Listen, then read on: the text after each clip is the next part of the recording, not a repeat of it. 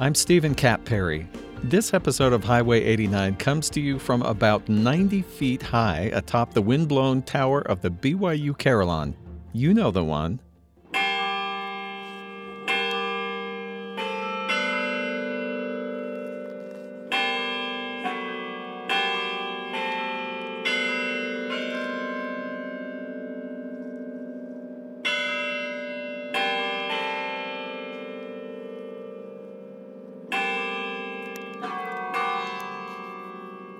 Not far from the BYU Broadcasting Building is the BYU Carillon Tower, full of the bells that all the students hear every single day, tolling the hour and the familiar "Come, come, ye saints" in the morning and in the evening.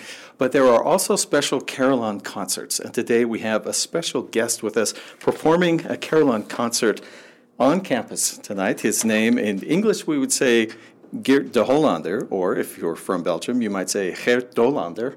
Geert, thank you so much for coming. My pleasure. Thank you for this interview. There can't be that many carillon players in the world because there aren't that many towers. No, that's right. There are about 600 towers worldwide and maybe 200, 250 people playing it. So it's a rare profession, yes.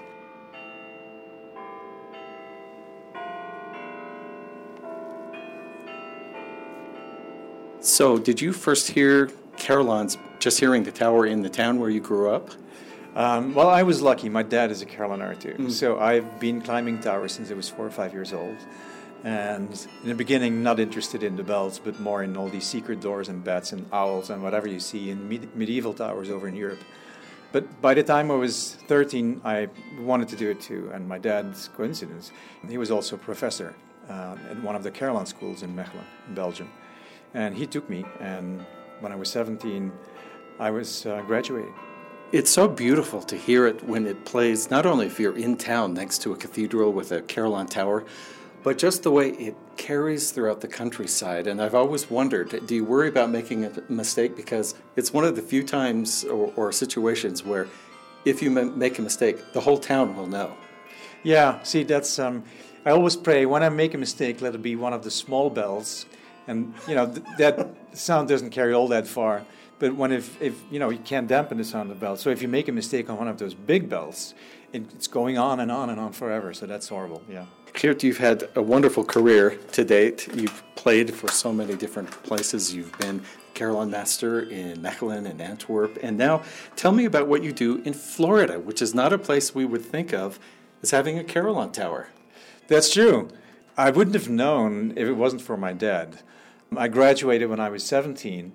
And he said, I'm going to show you the most beautiful instrument in the world. And he flew me from Brussels, Belgium, straight to Florida, to Lake Wales, to Bok Tower Gardens. Bok Tower Gardens is an incredibly beautiful and original instrument. It's built in 1927. The total weight of the bells is more than 60 tons. In fact, when it was built in 1927, it was the heaviest instrument in the world. It's in the middle of a park.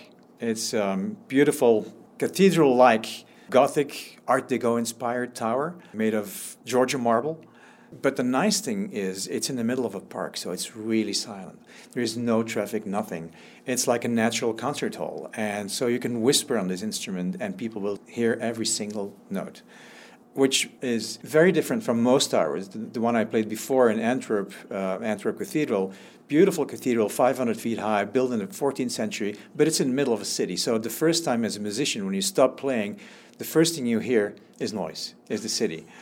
And or the horn of the boats out in the harbor. See, yeah, I mean, there's always something. And then after a while, it can get frustrating. I mean, you have to play harder, you have to play louder, you have to play faster, you know, in order for people to pick it up downstairs. And it's very different from the gardens here, yeah.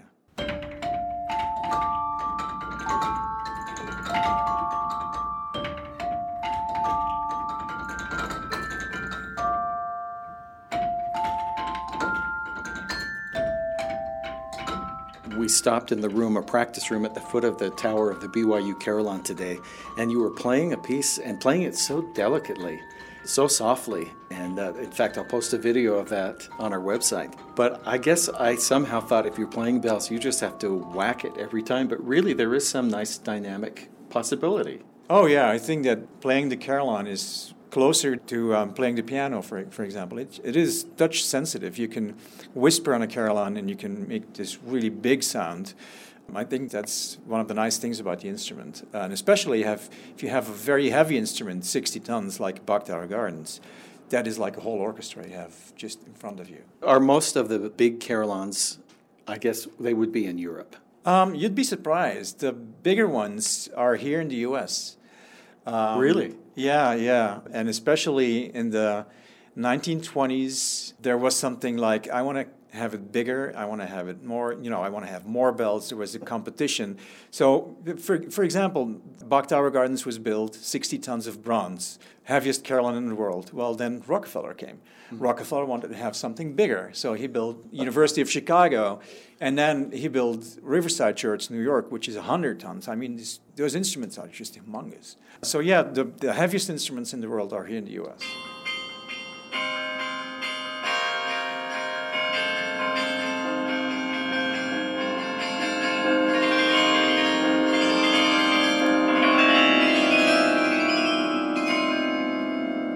Do you have a favorite that you've played anywhere? Bach. That's why I'm so happy that I'm there. It's just like and once you have a nice tower, you don't leave it. It's going to be yours until the day you die. And to give you a good example, the first 2 carillonneurs of Bach Tower Gardens, just those 2 carillonneurs covered 75 years of playing. Well, they were very committed. They must have loved it like you love it. Absolutely.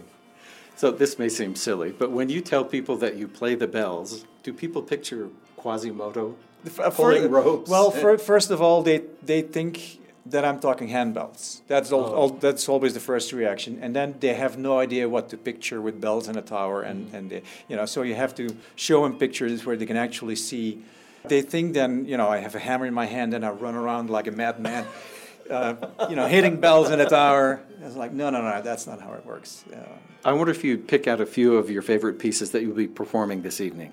Yeah, I'm gonna play a beautiful piece, Introduction in Sicilienne by Barnes, Ronald Barnes. And Barnes was one of the most important people here in the U.S. that started giving the carillon world, the U.S.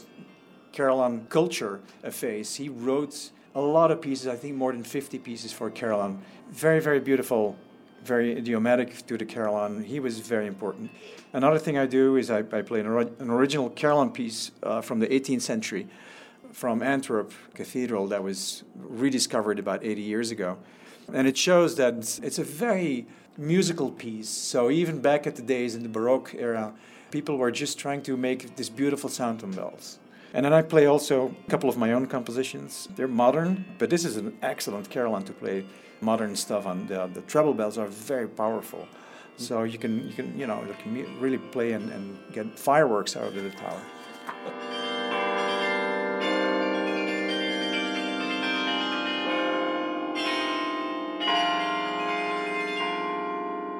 Geert Dolander is our carillonneur tonight. He is the full-time director of carillon services at Bach Tower Gardens in Lake Wales, Florida, performing here at the BYU campus on the Carillon Tower, climbing just a few steps, the 90 or so steps that we've done today, however many. That's got to be nothing compared to the cathedral in Antwerp. You mentioned 500 feet tall. Do you know how many steps that had? Yeah, I had more than 500 steps, and after 25 years, I was ready for a job with an elevator, and Bach Tower Gardens has a 1927 Otis elevator. The real reason you like it there. Absolutely. Thank you so much for talking with us today. My pleasure. You've been listening to Highway 89. If you're listening at home or just caught part of the show and want to hear the first part, hear it again or share it. That's easy to do. All our shows are archived online for free on-demand listening at byuaradio.org/highway89. Also, follow us on Twitter at BYUH89 for live show updates and special behind-the-scenes photos and video clips. Highway 89 is a production of BYU Broadcasting in Provo, Utah. The recording engineer is Mark Waite. Our assistant is Abby Horlocker, and the show's producer is Jackie Tataishi. I'm Stephen Kapp Perry. Thanks for listening.